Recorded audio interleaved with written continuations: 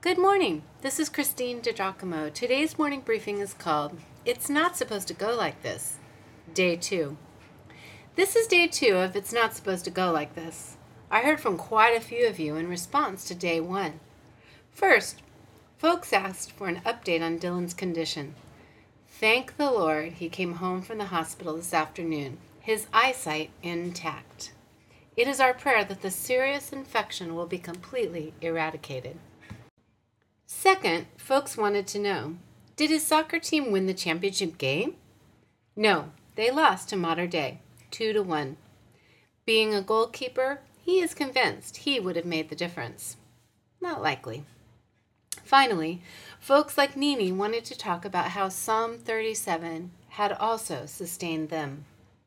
Interestingly enough, in the briefing before you say goodbye to 2010, I mentioned being thankful for how God has sustained me, even through very trying times. Friend, listen, especially if you are in the fight of your life right now, it may be the truths of Psalm 37 that sustain you as well. Commit your way to the Lord, trust in Him, and He will bring it to pass. In other words, it's not on you. Or rest in the Lord and wait patiently for Him. Again, it's not on you. And how about delight yourself in the Lord and He will give you the desires of your heart? Psalm 37 is chock full of lifelines for the children of God. I believe these truths are especially pertinent when life doesn't make sense, when things do not go like we think they are supposed to. In the past week, my dear friend was shocked to have her father diagnosed with stage 4 pancreatic cancer. It's not supposed to go like this. No, it isn't. Not in our minds, and not according to our plans or wishes.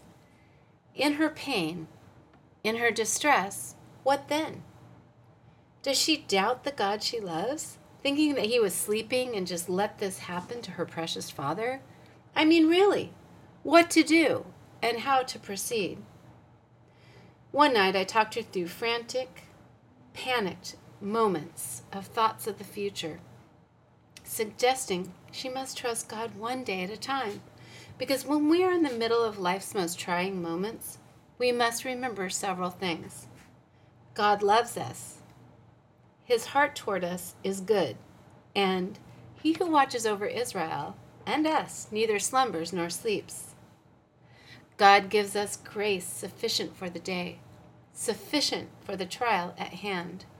Therefore, we are to take one day at a time. Jesus Himself said, we are not to be anxious for tomorrow has cares enough of its own.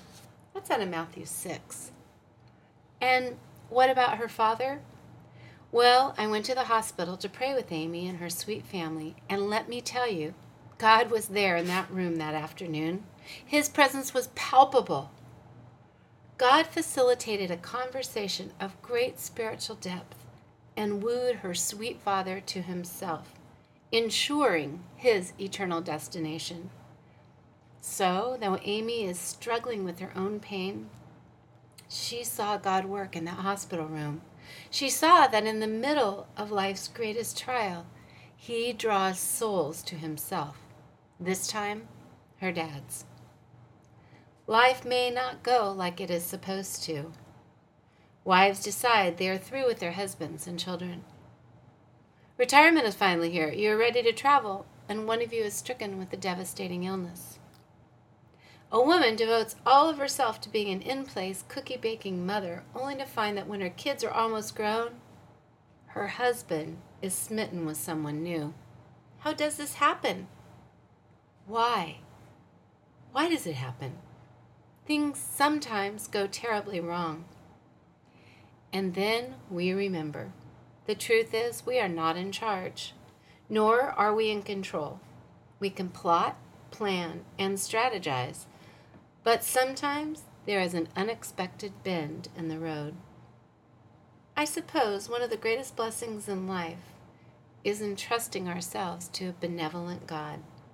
Aye, it is when the believer puts herself in God's hands, trusting that He sees around the bend. He is never caught off guard, nor does He throw a curveball just to see what we will do.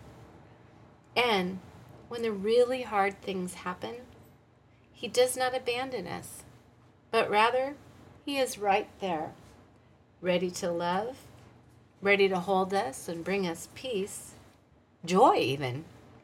He calls it joy unspeakable, meaning joy that cannot even be explained because it is not of this world. It is of Him.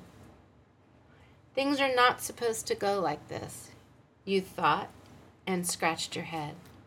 Well, that might be, but remember, God is in control. He is still on the throne. He alone is worthy of your trust. Why? Because God alone is able. If you'd like to read this, you can go to pastorwomen.com, click on Morning Briefings, and the title is It's Not Supposed to Go Like This, Day 2.